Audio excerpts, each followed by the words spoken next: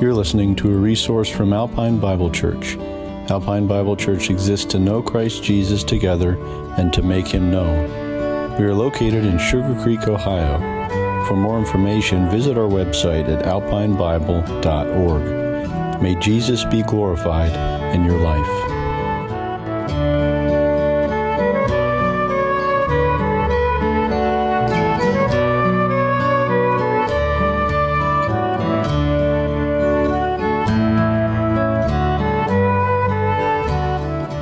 Good singing, church.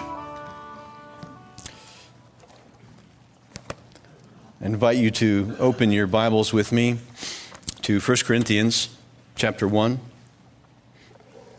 Some weeks ago, we were in 1 Corinthians 8 through 11, if you recall, and I have enjoyed being in this book, and so as I have opportunity, my goal is to kind of piecemeal and finish up the book.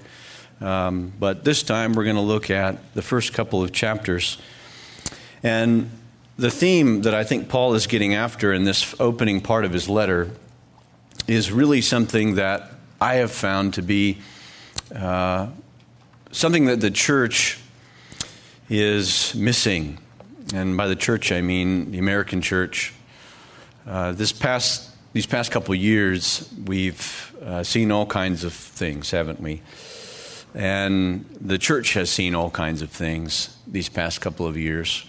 And I think, I'm not sure that the church has passed the test of really showing forth the real focus of what Christian ministry is about, of what we're actually about, of what is most important. And that is the cross. We just sang about the cross, about being redeemed many different times, didn't we, in these past few songs? The cross is the center. It's the ground of our hope, the focus of all that we have. We have nothing apart from Christ crucified. And there's so many things that we as Christians can rightly talk about when we talk about Jesus from the Scriptures. We can talk about His birth and celebrate that, which we've done, and that's wonderful.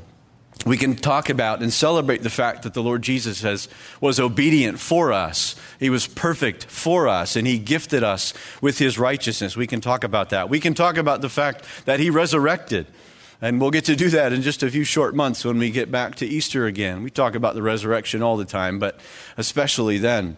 We can talk about the fact that in His present session, the Lord Jesus prays for you, Christians. He intercedes for you on your behalf with the Father. We can talk about that. We can talk about the return of Christ. But none of that, friends, is as significant as the death of Christ. Somebody told me they didn't tell me, I was reading it, but I guess they did tell me because I read it. But they said that the cross of Christ is, and the very fact of Christ crucified, think about that phrase, Christ crucified. He said it's like saying burnt ice cream. It doesn't make any sense. How can the king die? How can God be put to death? That's so outlandish to every world religion. You see, every world religion can talk about a God who's powerful and can do this and that and make all kinds of promises, but only the one true God can talk about, my son came to die. And there's something so profound about that. I'll tell you, for me, when I think back on my own testimony, the thing that compels me the most about the Lord Jesus is that He died for me. Because I deserved everything that He endured. And He did that for me. There's nothing more compelling about Jesus than the fact that He died for me.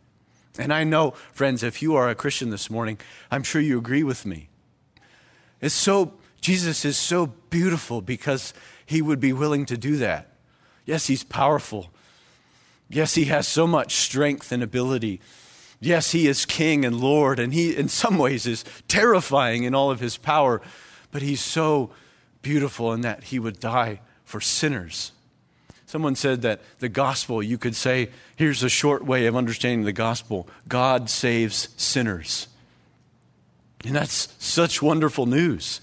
For those of us who know ourselves to be sinners, we know who we are. And our God saves sinners, and He did that only through the death of Christ. And this text, Paul is talking about and reminding the Corinthian church about the focus of his ministry. We're going to jump in 1 Corinthians 1, right at verse 17. Paul's finished up talking about some issues in the church in Corinth. We talked about this before when we went through chapters 8 through 11. The church in Corinth was a hot mess. When we think about the early church and those that try to say we need to get back to living like the early church, if you read about the early church, it was a hot mess just as much as we are. And it needed God's grace, and it needed the ministry of the word and prayer just as much as we do. That Paul deals with some of the issues that's going on in the church in the opening of his letter, but then at verse 17 is where we'll enter, and I'd encourage you to follow along with me, and we'll read down through the end of the chapter. For Christ did not send me to baptize, but to preach the gospel, and not with words of eloquent wisdom, lest the cross of Christ be emptied of its power. For the word of the cross is folly to those who are perishing, but to us who are being saved it is the power of God. For it is written, I will destroy the wisdom of the wise, and the discernment of the discerning I will thwart. Where is the one who is wise? Where is the scribe? Where is the debater of this age? Has not God made foolish the wisdom of the world? For since in the wisdom of God the world did not come to know God through wisdom, it pleased God through the folly of what we preach to save those who believe. For Jews demand signs, and Greeks seek wisdom, but we preach Christ crucified, a stumbling block to Jews and folly to Gentiles. But to those who are called, both Jews and Greeks, Christ, the power of God and the wisdom of God. For the foolishness of God is wiser than men, and the weakness of God is stronger than men. For consider your calling, brothers. Not many of you were wise according to worldly standards. Not many were powerful. Not many were of noble birth. But God chose what is foolish in the world to shame the wise. God chose what is weak in the world to shame the strong. God chose what is low and despised in the world, even the things that are not, to bring to nothing things that are, so that no human being might boast in the presence of God. And because of him, you are in Christ Jesus, who became to us wisdom from God, righteousness and sanctification and redemption, so that, as it is written, let the one who boasts, boast in the Lord. This is God's word. Let's pray. Heavenly Father, we thank you and praise you and bless you for the fact that we can once again come together as your body. God, we thank you for your word that's true. We thank you for the Lord Jesus and his sacrifice for us. We thank you for his presence with us now through your Holy Spirit. And I ask, Lord, that you would fill us with your Spirit, that we might see and understand your word, that we might behold you face to face in your word, God, and that you would work powerfully in our midst for your sake and for your glory. We love you, Lord. We trust you, and we ask this in Jesus' name. Amen. Power and wisdom are two things that the world claims to have to offer to us. Power and wisdom. And we see power, or rather attempted power, in all kinds of places, don't we? Politics, certainly. All kinds of people talking about how much power they have and trying to wield it from every side of the aisle. People talk about wisdom. Everybody wants to be right, know what is right, do what is right. And there are all kinds of promises about how to do that. And Paul is engaging with these very concepts of power and wisdom. And in the midst of that, he wants to prove a point to us that God's power and wisdom are displayed through the gospel.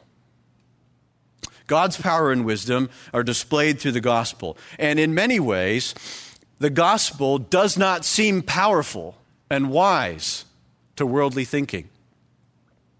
To the world, that doesn't seem powerful. What are you talking about? God dying, the Lord Jesus dying, that doesn't seem powerful or even wise to follow such teaching. See, Paul enters into our text talking about there are those different factions within the Corinthian church, and he's entering into that conversation to say that some are saying, well, I was baptized by Paul, or this, that, or the other, trying to claim that as a badge of honor. But Paul says, verse 17, Christ did not send me to baptize, but to preach the gospel. Here he's not demeaning baptism. He's simply saying, my task was not to be sent to baptize people. I was not sent to perform baptisms, but to preach the gospel. This is his mission. Paul's mission is to preach the gospel, not to baptize. Note, though, that the baptism would have taken place after the preaching. He infers that in that understanding, as churches were formed and as local elders were preaching the gospel and preaching the word to their people, people would be saved and then they would be baptized. And he said, that's not my task. That's not my calling. That's what local churches are doing. That's not his task. And notice how, though, he says what his task was, to preach the gospel, and not to do so with words of eloquent wisdom, lest the cross of Christ be emptied of its power. And this shows us one of the first contrasts that Paul talks about. All throughout this whole section that we're going to talk about this morning, there's so many contrasts. Paul contrasts the preaching the gospel with words of eloquent wisdom, and then he talks about in verse 18, see it there, the word of the cross. And he talks about words of eloquent wisdom and the word of the cross. There's such a contrast there. But it's helpful to us to understand what he means by words of eloquent wisdom. As a family, we've been spending time watching the Andy Griffith Show. And I've never watched it in its entirety, just a little bit here and there. And if you're familiar with the Andy Griffith Show, you know the character Ernest T. Bass, who always throws the rocks through people's windows all the time. And the poor guy is just a bit off. He lives out in the mountains and he can't understand things. The recent one we watched, Andy was trying to teach him a little bit so he could go and propose to this girl. And he couldn't read really well, he couldn't write really well. And so I thought about, is what Paul's saying, is he saying that we need to preach the gospel like Ernest T. Bass would understand it? Or like Ernest T. Bass would preach it? Is that what he's saying? Is Paul saying, well, listen, when I was with you, Corinthians, I taught you that it's really good to just be dumb for Jesus. Is that what he's trying to say? I don't think that's what he's trying to say. Paul is actually engaging with something that is true of his day. You see, we live in an entertainment culture. I've just showed my cards, right? I'm talking about a TV show, and many of you know what I'm talking about. We are entertained to the nth degree, and many of us are so entertained that we have to have a device that allows us to be entertained when we're not entertained all the time. So we can watch TV and shows and football games, whatever else, on our phone, because heaven forbid we just sit and stare at the wall for a while. So we're so entertained that we have to have constant sources of that, right? But also, we've all become armchair critics of entertainment. So when you watch a movie that's kind of corny and not very good acting, you know it. Like, that's terrible acting. That's not very good. I don't want to watch this. Or some TV show, right? So we've become very educated even in our entertainment. So we know what is good entertainment and what is bad entertainment. Well, it was no different in Paul's time. But see, the entertainment was different. The entertainment was they would go and listen to some public speaker. And people would go to school for this. They would be trained in what was called rhetoric. And they would learn how to speak in ways that would entice an audience and persuade them and eventually move them and shape them so that they would walk away like, wow, that guy was an amazing speaker. And they were used to it so much that they would know when a guy wasn't very good at it. So they would listen to a guy speaking and they'd say, well, he didn't, you see that, what he did right there? He should have taken us to this particular point. He should have made that particular point right there. So it would have really just moved us and then all persuaded us to believe what he's saying, whatever it was. And this is what people did. They went around and listened to public speakers.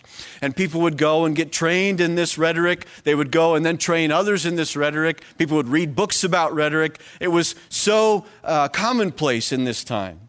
And so when Paul comes to Corinth, in the Greco-Roman society that Corinth is, The people, even the new Christians, are expecting Paul to preach just like all those public speakers do.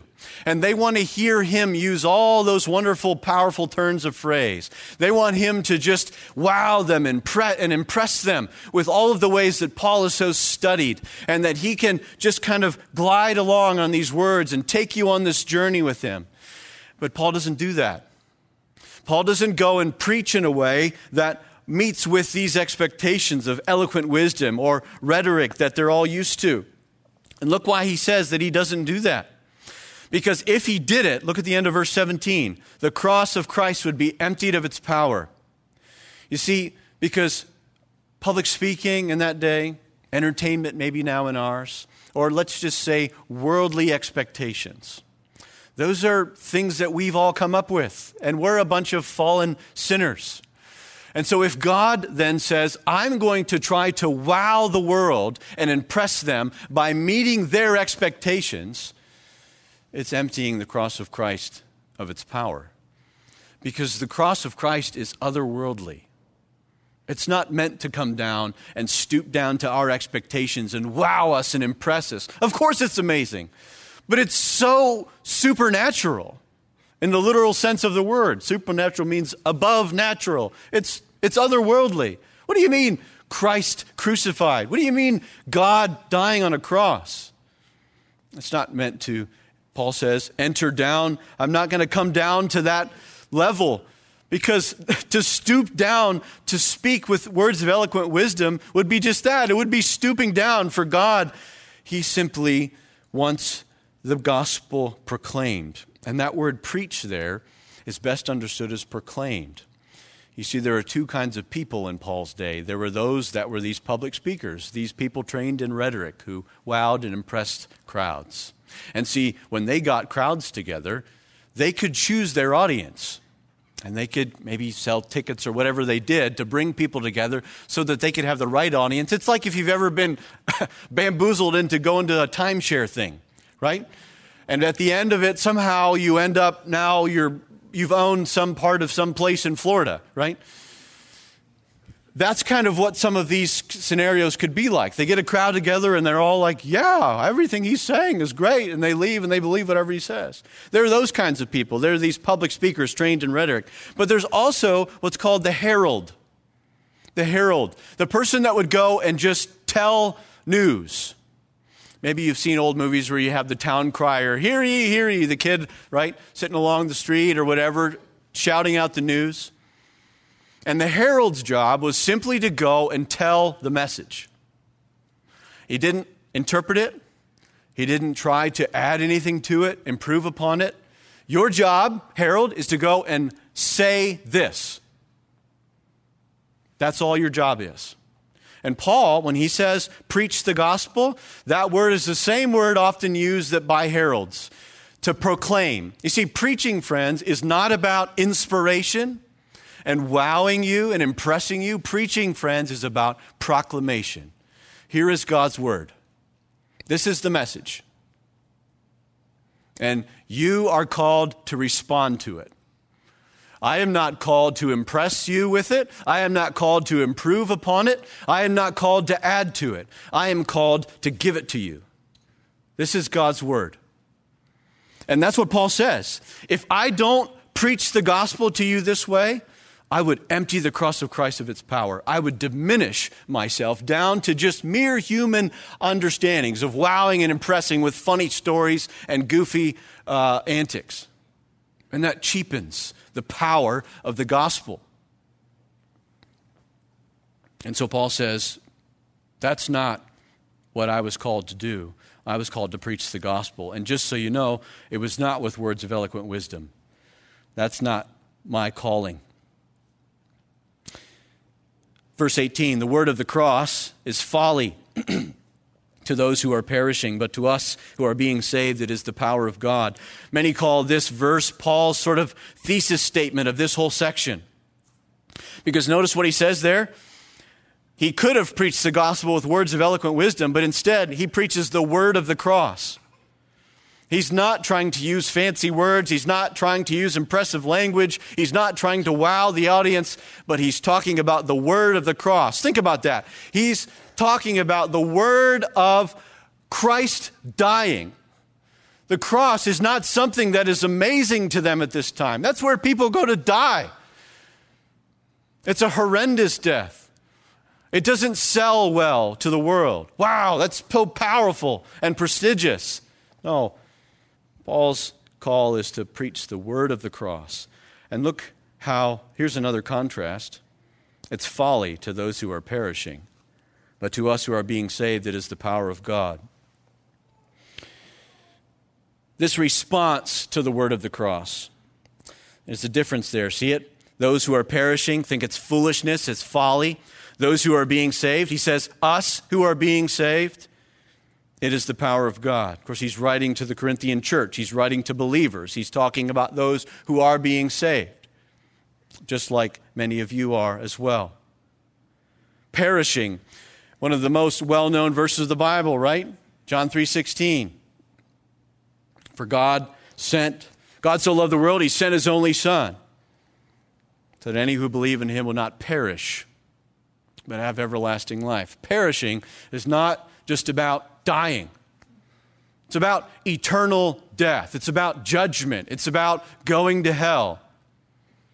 God so loved the world that he sent his only Son, that whoever believes in him would not be judged as they so deserve, as you and I deserve because of our sin. Perishing is not just about you're going to die someday. Perishing is about you're going to hell. And there are folks who are currently perishing. There may be even some in this room today. And this message, even to you today, friend, might be foolish. This is ridiculous. What are these people talking about? What are they singing about? Those of us who have come to understand this as true, those of us who have come to understand that Christ died for us, that God so loved us, that he sent his only Son to die for us, so that when we trusted in him, we would not perish, but have everlasting life. And we have it now. Those of us who have come to understand that, once you know the word of the cross is the power of God, you'd have to reflect on how could someone think that the word of the cross is foolish? They'd have to be blind. You're right. They are blind. Remember Amazing Grace? I once was blind, but now I see. How do you make someone blind see? Well, just open your eyes. Only Jesus can say that. The blind don't regain their sight by just opening up their eyes. But Jesus, when he says, open your eyes, then the blind see. And for those of us, Christians, who know the word of the cross is the power of God, there was a day when our eyes were opened. Our ears were unstopped. And we heard and we knew, this is true. I want this. This is real. This is for me. I believe this. We know it to be the power of God, and I hope that is true for you today. You see, what Paul says here is not something that's hopeless to us right now. You don't have to, friend, stay in a state of heading towards perishing. That doesn't have to be where you're going. That doesn't have to be the end of the story for you. It's God's grace even that once again he would remind you of this truth. And my task is simply to tell you it. That the Lord Jesus died for sinners like you and I. And that if you repent of your sin and trust in him, you will be saved. Because everyone who calls on the name of the Lord will be saved. And so you don't have to stay in that place of perishing. You can know that the word of the cross is the power of God. So Paul establishes his point by referencing the Old Testament. Look what he says, verse 19. For it is written, I will destroy the wisdom of the wise, and the discernment of the discerning I will thwart. Paul is quoting here from Isaiah chapter 29, verse 14. You can jot that down and look at the context later, but I'll just give you the general gist of the context there. King Hezekiah, you remember him. His counselors were trying to tell him how to avoid the Assyrian threat that was coming. But God would soon show that whatever reason or whatever wisdom or whatever great counsel that his counselors would come and give him would not compete with God's wisdom, would not compete with God's power. And that's why God said through the prophet Isaiah, I will destroy the wisdom of the wise, and the discernment of the discerning I will thwart. And using that very idea, Paul picks up on that same theme to say, this is what God has done in the gospel. All of the world's best ideas about wisdom and power, God has come with the word of the cross, and he says, I will destroy the wisdom of the wise, and the discerning of the discernment of the discerning I will thwart. And then look what he does. Paul asks these questions, rhetorical questions, verse 20. Very similar to how Isaiah talks about questions. And I want you to look with me real quick back at Isaiah chapter 40. Isaiah chapter 40. Because God, through the prophet Isaiah, asks some very similar kinds of questions. Or maybe if you've read the book of Job recently, remember the end of the book when God begins asking all kinds of questions of Job? Where were you? Right? Same kind of questions that God is asking through the prophet Isaiah here. And pay attention, church. You're going to see a song in these verses that we often sing here. Look at Isaiah 40, 12 through 14.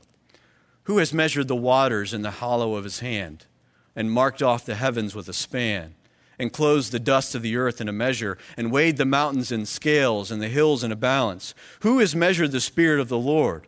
Or what man shows him his counsel? Whom did he consult? And whom made him understand? Who taught him the path of justice, and taught him knowledge, and showed him the way of understanding? He goes on. Catch the song there, Behold Our God? That we often sing here, great song. But these questions that God is leveling against his people, right? He's asking the same kinds of things that Paul asked. And it's almost as if Paul's been reading Isaiah, inspired by the Spirit to write in what he's writing to the Corinthians. Back in our text, look at what he asks. Chapter 1, 1 Corinthians, verse 20. Where is the one who is wise? Where is the scribe, or you might say teacher of the law? Where is the debater, or you might say philosopher of this age? Has not God made foolish the wisdom of the world? In other words, has not God done what he said he would do in Isaiah 29, verse 14, with the gospel? So world, and this is something Christians we need to remember. We read this kind of stuff and we go, yeah, the world and all their wisdom, boy, they don't understand. Friends, you are in the world. And so in all your wisdom, God will destroy our wisdom. God will thwart our great discernment and our great power and our great understanding and reason. He's done that because the gospel confounds us. The prophet Ezekiel will say that when we come to understand what God will do in redeeming us, it will close our mouths. We won't be able to say anything. It will astound us.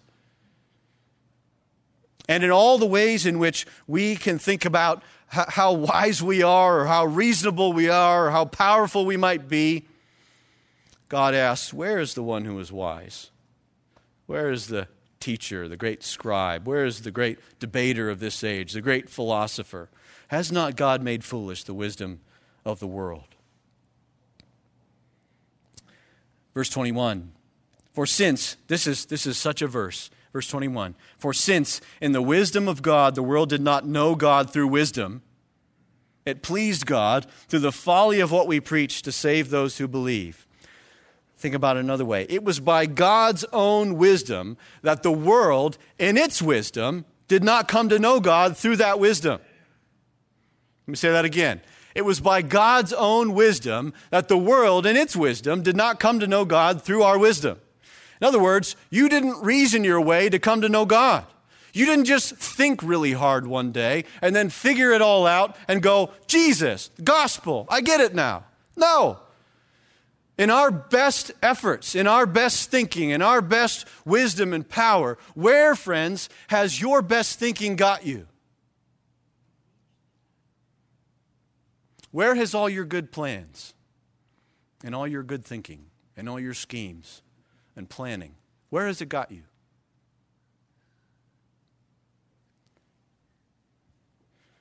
And this is a display, friends, of God's own wisdom. That we would not come to know him through our own wisdom. Instead, look what it says, the second part of the verse, it pleased God. It pleased God through the folly of what we preach to save those who believe. Now, Paul is not saying that preaching is foolishness, but he is saying that to the world, preaching is foolishness. Because why? The word of the cross is folly to those who are perishing. And so he's entering into a bit of jest here. He's saying, I know that there are those who think that this is ridiculous. But it pleases God through this ridiculousness to save those who believe. It's exactly how God planned to do it. Because otherwise, and we'll soon find as he lands at the end of this section, otherwise, if you and I made it to God through our own wisdom and power, then we are the ones that should be getting the applause and the clap. We should be singing about how great we are.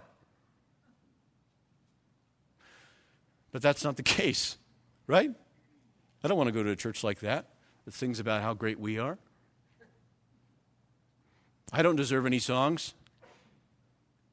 I don't deserve to be lauded and applauded. No, it's God. Through this message, as it's proclaimed, God saves those who believe. And so Paul's message, his mission, was to go and preach the gospel. But the method that Paul used, as I said at the beginning, Paul's method was not about meeting the world's expectations. You see, Jews sought for signs. You might talk about power in this way. Greeks sought wisdom, but God redefines what power and wisdom are, as Isaiah 29:14 prophesied. Everything that you think is going to be what is good and valuable and prized and so on, as human beings in this world, God is not trying to meet those expectations. He's going to exceed those expectations and redefine them, so that we truly understand what power is and what wisdom really is. You see, worldly expectations of power and wisdom are just that. And as I said, God did not stoop down to those levels to meet those expectations. He exceeded and redefined them. And this ultimately is all about boasting, because God is the only one that can be boasted in for doing such a thing. He's the only one in all existence that deserves to be boasted in, as Paul will land on talking about in verse 31. In the midst of Paul's world there, you see in verse 22, in the midst of his own world, different people from different backgrounds had different expectations of how such a message, the word of the cross, would be validated. Jews wanted to see signs. Give me proof. Show me that Jesus is the Messiah. Prove it to me. Show me a sign. Greeks wanted to see wisdom. Okay, Gentiles, they want to see, prove it to me through the ability of all of this to meet the expectations of our wisdom tradition. Then I'll believe it. But friends, we're no different. Your background, your upbringing, your experiences, you have all kinds of predetermined conditions that you require for God to meet in order for you to really believe it. And not just God, but just anything. And that tells about how different we all are. You have all kinds of things that needs to meet those certain criteria. Some of you are more skeptical than others. Some of you would believe literally anything. And we're all different in that way, right? But we have all kinds of conditions that are kind of baked into us through our experiences and so on. But here's the thing. If the way God worked was, okay, Nick, these are all the expectations you have of me. And in order for me to get you to come to understand who I am and know me and love me and trust me, I'm going to meet all of those expectations. Well, who's God in that picture? I've just created all of the conditions that God has to meet. Right? If that's how God worked, then he wouldn't be God. Because it would be us setting the standard. God, you need to meet my standard. If you don't meet the standard, I'll find something else.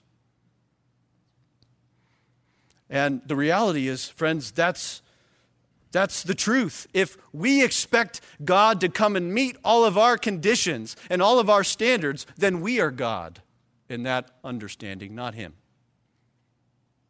The reality is, our conditions are wrong. Our expectations are off because we're sinners and our hearts are wicked. Our minds are darkened. At our best thinking and our best understanding and our best plans, all we can come up with is something that should be condemned before God. But God comes graciously and redefines our conditions and says, this is actually what you need to be expecting and what you need to be wanting. Think about all the times Jesus is asked a question and he never answers it because he always says, well, you should have asked me this question. He doesn't answer the question sometimes. Read the Gospels and see how often he doesn't answer what people ask. And it says basically, this is what you should have asked, because he's trying to show us we don't even know what we should want to know. And so, as Jews demand signs and Greeks seek wisdom, what does Paul say? Verse 23. But we preach Christ crucified. There it is again. We proclaim Christ crucified. That's what Paul does. Paul doesn't come saying, all right, guys, all the Jews here are going to demand some signs. So, does anybody know how to do that? Okay, remember the Greeks. Anybody read their Cicero recently? So I can quote some Cicero to these Greeks so they are impressed with what I'm saying? Because I really want them. Nope, that's not what Paul does. Paul comes and proclaims, Jesus Christ died for sinners like you. Trust in him. That's what Paul does. And I love Paul for that. And Paul doesn't do that because Paul's a great guy. Paul does that because he was commanded to do that. And here's the thing. Paul's willing to make the focus of his ministry, look at the end of verse 23. He's willing to preach Christ crucified, even though it's going to be a stumbling block to Jews and folly to Gentiles. Paul's willing to make the focus of his ministry something that's going to make all kinds of people trip over themselves. That word stumbling block or words literally means the word we get scandal from. It's scandalous. Scandalizes them. He's willing for his focus of his ministry to be something that makes everybody trip over it. He's willing to make the focus of his ministry something that everybody says, that's foolish, that's ridiculous. Paul's willing to do that. Not because he's a great guy, but because he was called to do it.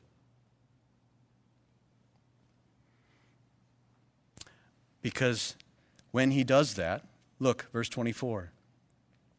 When he preaches Christ crucified to those who are called, and there are those who are called among the Jews, and there are those who are called among the Greeks. Because Jesus Christ is the Savior of the world. Those who are called, both Jews and Greeks, Christ is the power of God and the wisdom of God. You see, where we're going to find power and wisdom is in the message of the gospel, the word of the cross, preaching Christ crucified, the gospel. That's the only place we're going to find it. Not through trying to prove the message through all kinds of signs, not through trying to wow people with wisdom. You see, there's such a lust that the church so often has again and again and again that we have to be relevant. We have to be able to meet people where they're at. So how can we, maybe if instead of preaching, maybe everybody can just look at their phones and then we'll just meet people there on their phones rather than actually having them come to something old-timey and old-fashioned like church. Or maybe let's try to think of some way to make them laugh, and then we'll sneak in the gospel so that then they'll really believe in Jesus. Or let's try to think of some way to entertain them really well. That way then we'll just sprinkle in the gospel so that then they'll come to understand and believe.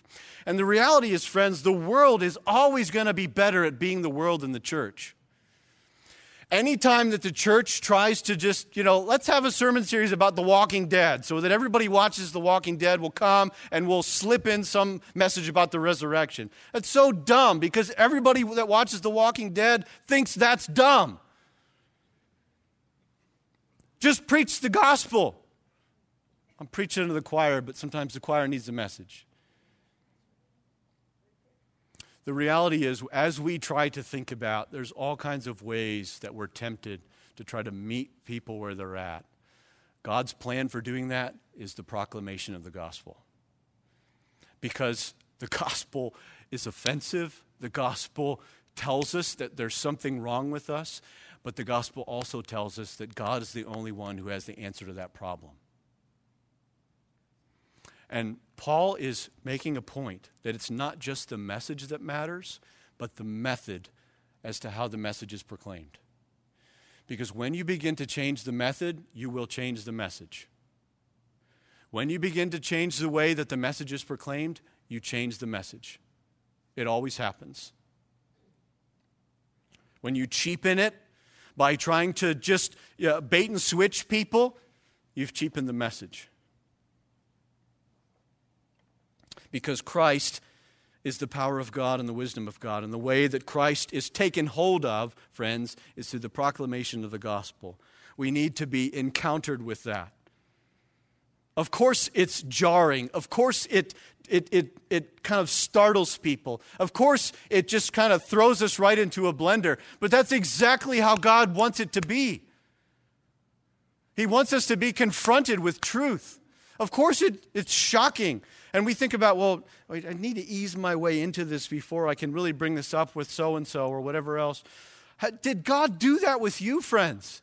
Did God just kind of tiptoe around? I don't want to upset you, Nick. I know this is really going to throw you off when I tell you that you're a sinner and that you're lost and that you have no hope apart from me. No, he came to me and said, Nick, you are lost.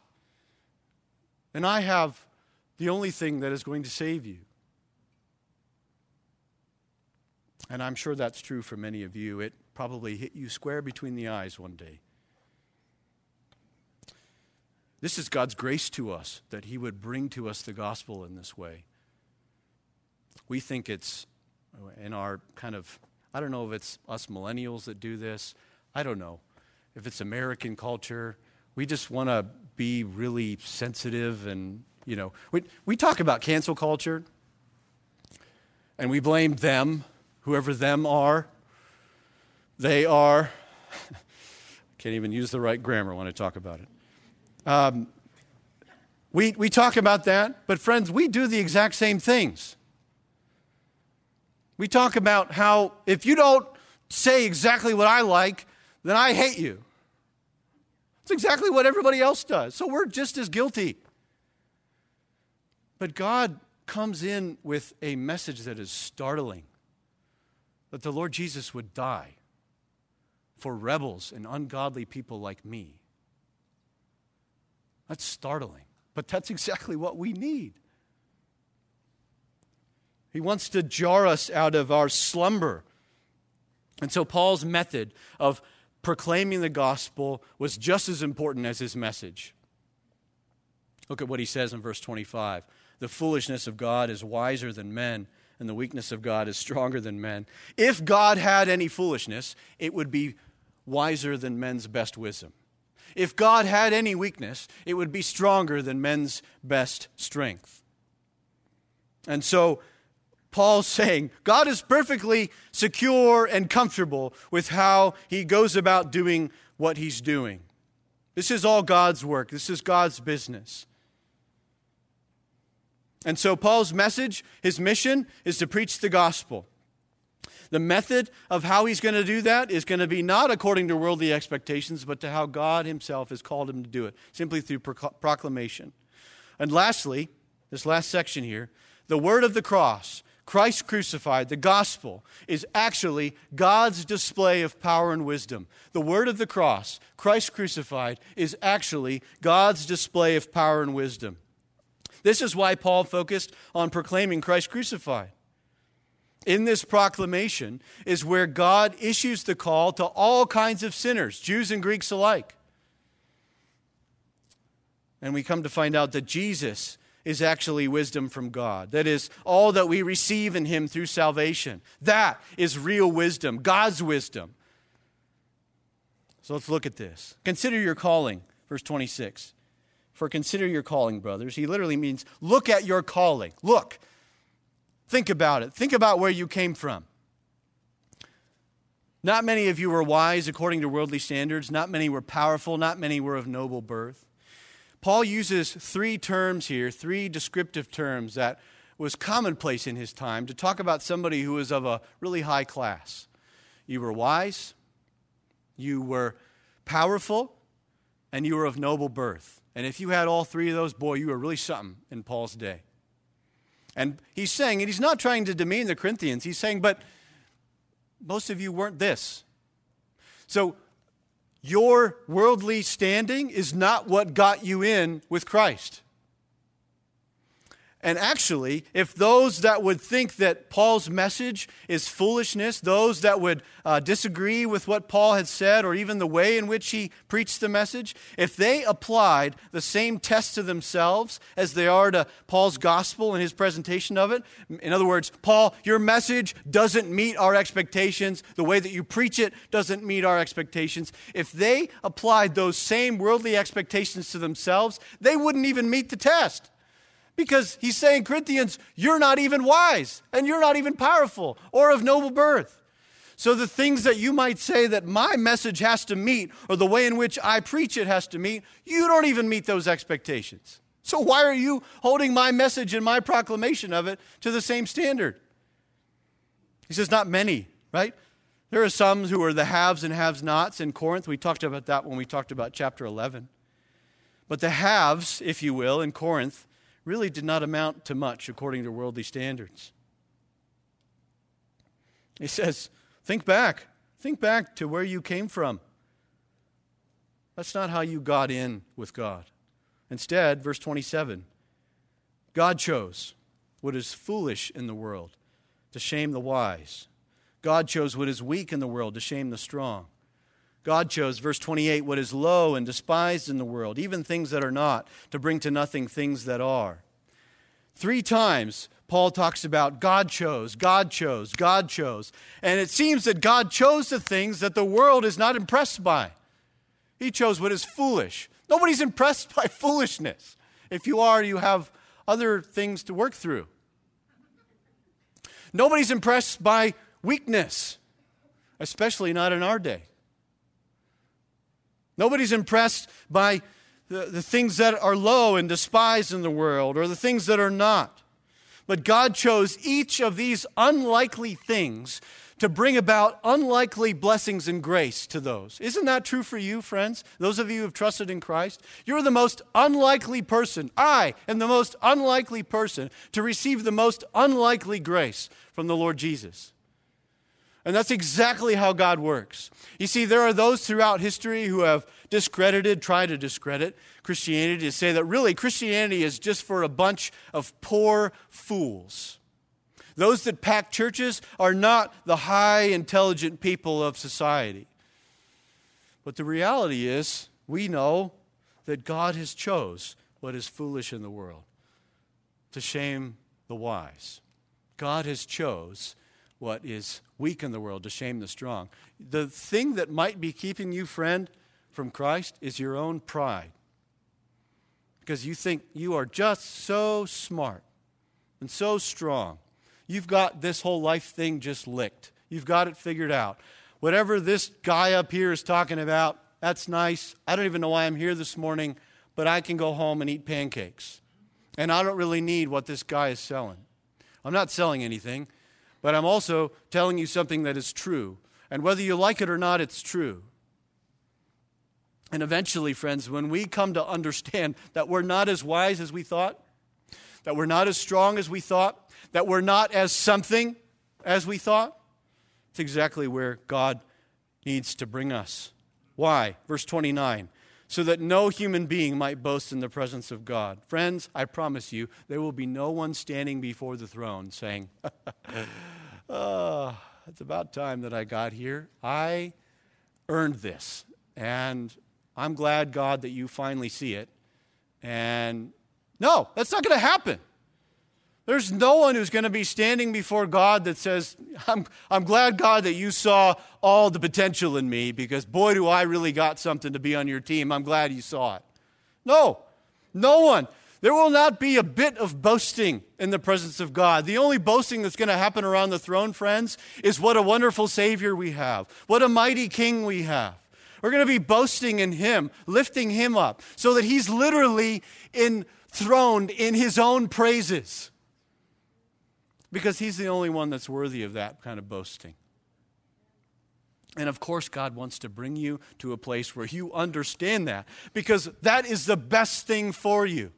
That you come to understand that you're not wise enough, strong enough, powerful enough. That's the point. You need God in order to know God. Because of Him, he says, verse 30, you are in Christ Jesus. Because of the Father, you are in Christ Jesus. Because of God, dear Christian friends, you are in Christ Jesus. From a spiritual perspective, your life is hidden with Christ in God. You're so secure, Christian, as to be dwelling in Christ at the right hand of the Father, in the position of the eternal Son of God. Because of the grace and mercy of the Heavenly Father, friend, you are brought into the very family of God. You've entered into the heavenly courts through the Lord Jesus. Where He is, there you are with Him. There's a wonderful old hymn called See the Conqueror, written by Christopher Wordsworth, 1862. The last verse, listen to this. Thou hast raised our human nature in the clouds to God's right hand. There we sit in heavenly places. There with Thee in glory stand. Jesus reigns, adored by angels. Man with God is on the throne. Mighty Lord, in Thine ascension, we by faith behold our own. Did you hear that? Thou hast raised our human nature in the clouds to God's right hand. We have been raised in the Lord Jesus, in the person of Christ, to God's right hand. There we sit, Christians. That's how secure you are in Christ. No one can take you out of that. There with we sit in heavenly places, there with Thee in glory stand. This Jesus, he says, because of Him you are in Christ Jesus, this Jesus who became to us, verse 30, wisdom from God. You see, that's exactly what we needed. We needed God's wisdom.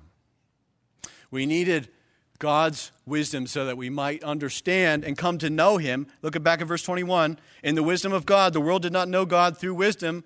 It pleased God through the folly of what we preach to save those who believe. We needed that wisdom of God. And where do we get it? Jesus. He became to us wisdom from God. And in that package of all that means, we get these three wonderful words at the end of verse 30. Righteousness, sanctification, redemption. And they're shorthand for talking about our salvation. In Christ we get righteousness. Joel talked about this as we sang this morning. You are accepted, Christian, not by your own righteousness. You are accepted, Christian, by Christ's righteousness. He took your sin upon Himself and He gave you His righteousness, so that when the Father sees you, He sees the Lord Jesus. You can't be any more accepted in the Father's eyes than by the righteousness of Christ. And so when we talk about the security of our own righteousness, our righteousness is in heaven, John Bunyan would say, the writer of Pilgrim's Progress. Our righteousness is in heaven. It's at the right hand of the Father. It's so secure it can't change. The ground by which we are accepted by the Father is Jesus Christ Himself. And so, yes, we are called to live righteously. We are enabled by the Spirit to live righteously. But even when we fall, the foundation that we come back to is Christ's own righteousness. The Roman Catholics would teach that when we fall, we better get some righteousness back so we're back in a state of grace so that we can be accepted. But that's not what the Bible teaches. The Bible teaches that the ground of our acceptance with the Father is the Lord Jesus and His righteousness alone. So that even when we fall, we are still falling down on the righteousness of Christ. And that is miraculous. That is God's grace to us. But that's not all. Wait, there's more, as the commercials say. There's sanctification. We talked about this on Sunday nights. What sanctification is. Simply, it is being made holy. It's being set apart for God's mission and His purposes for our lives. And His mission and purpose for our lives is that we would be like Christ. And He enables us to do that. And without Jesus, we have no sanctification. He became to us wisdom from God, and in that package is righteousness and sanctification, so that we can now be set apart as His followers to do the very will of God, so that we would obey Him with our lives, that we would grow in Christ's likeness, and that we would desire more and more to please Him. And finally, redemption. We sang all about redemption this morning. Redemption is a word that means you were a slave. You were in bondage to something, and someone came and purchased you out of that slavery. And that was God Himself. He was our ransom, the Lord Jesus. You were enslaved. I was enslaved to sin. And nothing could free us. Remember Charles Wesley's hymn, "And Can It Be?" It talks about being in the dungeon, in darkness. His chains fell off. He didn't take his chains off. God took his chains off because he was redeemed. The light broke forth into the dungeon. His chains fell off. He rose and walked and followed Christ. That's God's work in redeeming us. We are redeemed by the blood of the Lamb, as we sang. Christ became all of this for us as He became wisdom from God. And in God's perfect wisdom, His wisdom was all set on saving us. And God didn't have to do that. God doesn't owe us salvation. But He did it because it pleased Him to do that. So that, he finishes verse 31, "As it is written, let the one who boasts, boast in the Lord." He's quoting from Jeremiah 9. You can look at verses 23 and 24 later, but that's where he's quoting from about boasting. Paul arrives at his end point in this section. Remember, Paul's message is the word of the cross. And his method of preaching the word of the cross is not to meet worldly expectations, but to do according to what God has called him to do, which is proclaim Christ crucified. And when he proclaims Christ crucified, that word of the cross is actually a display of God's power and wisdom. And when that happens, we boast in God, the one who deserves to be boasted in. So that let the one who boasts, boast in the Lord. Friends, what a wonderful Savior we have. What a great God we have. What a mighty King we have. What a wise Lord. What a powerful King. What a perfect God the Lord Yahweh is. And so, the focus of Christian ministry ought to be the gospel. We're wrong to think that the gospel is just what gets us on the team. And now we just get busy trying to not sin. The gospel is what, Christian, you continue to need. You need to continue to feed on the gospel. Christ crucified is everything. Think about all the things that Paul could have said. He's going to talk about, when we talk about next week in chapter 2, all the things that he could have said. I knew nothing among you except Christ crucified. He could have said all kinds of things that he spent his time focusing his ministry on. But he said, I focus on Christ crucified. That means that continually, we need to feed on the gospel. And here's a few practical considerations of how we need to do that. First, in our private devotion, we need to make the gospel central. So as you read your Bible, all of you have probably made all kinds of resolutions that maybe you've already broken half of them. But maybe, I hope, one of them, I don't care what you think about resolutions, whatever you call them, promises, plans, whatever. I hope part of what you're trying to do this year is trying to be in the Word more.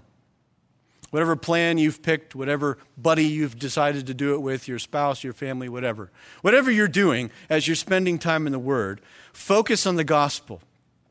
And so wherever you're reading in the Scriptures, think about, what does this have to do with the gospel? What does this have to do with the person of Jesus Christ? What does this text have to do with the work of Jesus Christ? Because that's the whole point of the Bible. The Bible is not about you and I. It's not a roadmap. It's not a guidebook for our life. It's about Jesus. It's a revelation of Jesus Christ. So as you are reading the Scriptures, think about, Lord, help me to understand, what does this have to do with Christ? His work, His person, His character, His eventual death, His resurrection, whatever. Think about that as you're reading. And then as you go to prayer, which you should always, as you spend time in the Word, allow the Word to lead you into prayer. And as you do that, think about and pray and preach the gospel to yourself, Christians. Do you know all the things that go through our minds? We think the craziest things sometimes, don't we? We tell ourselves all kinds of lies because we believe all kinds of lies. And I'm not talking about weird positive thinking stuff. I'm talking about reality of who we are, identity in Christ. Preach the gospel to yourselves, friends. Remind yourself of the cross. Remind yourself that you've been purchased by the God of the universe. Remind yourself that your Creator is also your judge, and that's good news because He has died for you. Remind yourself of these things in your own private devotion. Secondly, in our families. Fathers, parents, you need to make the gospel central to your homes. Spend your time talking about the gospel with your spouse, with your kids, with your extended family. Grandparents, you can do this as well. Make this be the centerpiece of what you talk about at your home. Not about moralism, but about the gospel. Because no, your kids never do what they're supposed to do. Neither did you, neither did I. That's the point. We're all sinners, and we need the gospel. We need God's grace. So focus on the gospel in your families. Talk about the gospel.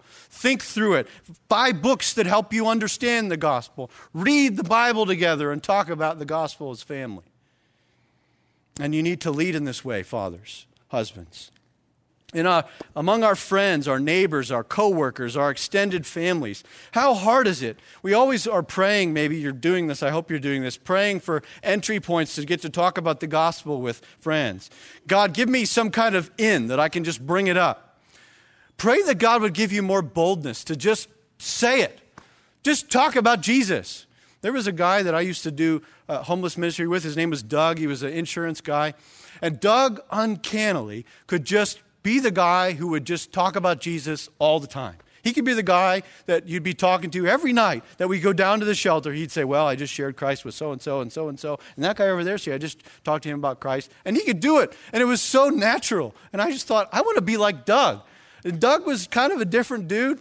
Doug, if you're watching, I love you. I'm so glad for Doug because Doug gave me such an encouraging understanding of just say it. Just talk about Jesus. What are you afraid of? If it's really this important, Pastor David talked about this today in Focus Hour. If Satan is so dead set against pushing against the gospel, then shouldn't we think about the gospel being more important than it is? And so just say it. Yeah, you might lose a friendship. It might get weird at the dinner table. Who cares? Talk about the gospel. Talk about Christ crucified. This is the wisdom of God. Our social media profiles.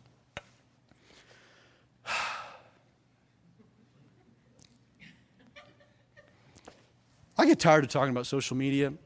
I'm sorry if you get tired of me talking about it. But friends, you understand that social media is real life. You understand that how you are on social media is how you are.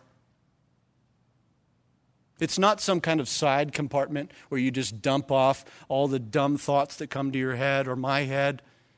But that's who you are.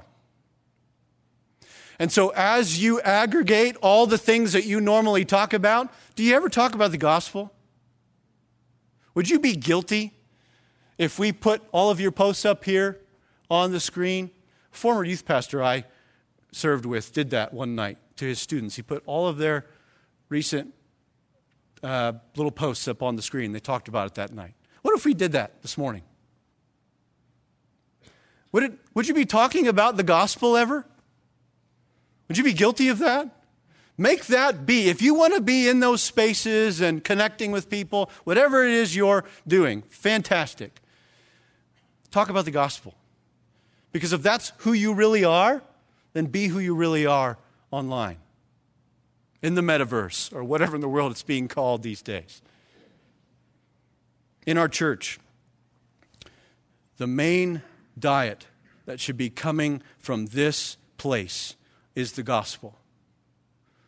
And you need to pray, friends, for us, that anybody that stands here would continue to focus on that. Please pray for us in that. Pray for the ministries of our church, our children's ministries, our student ministries, the various other ministries that we have of our church. Pray that the gospel would always be central. those that we partner with, our missionaries, those that we pray for, we want to make the gospel be the focus of their ministries. We want to pray that for them. We want to encourage that in them. There are all kinds of people that talk about doing great things for people. That's wonderful, but that's not gospel ministry. We want to focus on the gospel as a church because it's the wisdom of God. If you can find anything better than that, then let's talk about doing that. But I don't think you can. So let's focus on that. We need that truth to continue to think about the things that God wants us to focus on. Next week, we're going to talk about the reason why the gospel is so powerful, and it has to do with the Holy Spirit. It's something that is so denigrated in our day, and we need to revisit it and see what Paul has to say to us. That's what we'll talk about next week. I hope that you come back for that you're all well enough to do that. I'm going to be done now. And I'm going to pray, and I ask that you would pray with me. Heavenly Father, we thank you for your word. I pray that you would take what has been said and that you would set aside anything that is not of you. I pray that your Spirit would bring to bear on our hearts and our minds the truth of your word. I pray that you would help us to refocus as we come into this new year, thinking about the gospel. It is your very wisdom and power displayed to us that you, Lord Jesus, would be crucified for sinners like us. That is the ground of our hope. We praise you and thank you for that. Help us to live with that at the center of who we are. Thank you for loving us. We love you, Lord. Dismiss us with your blessing. We ask in Jesus' name.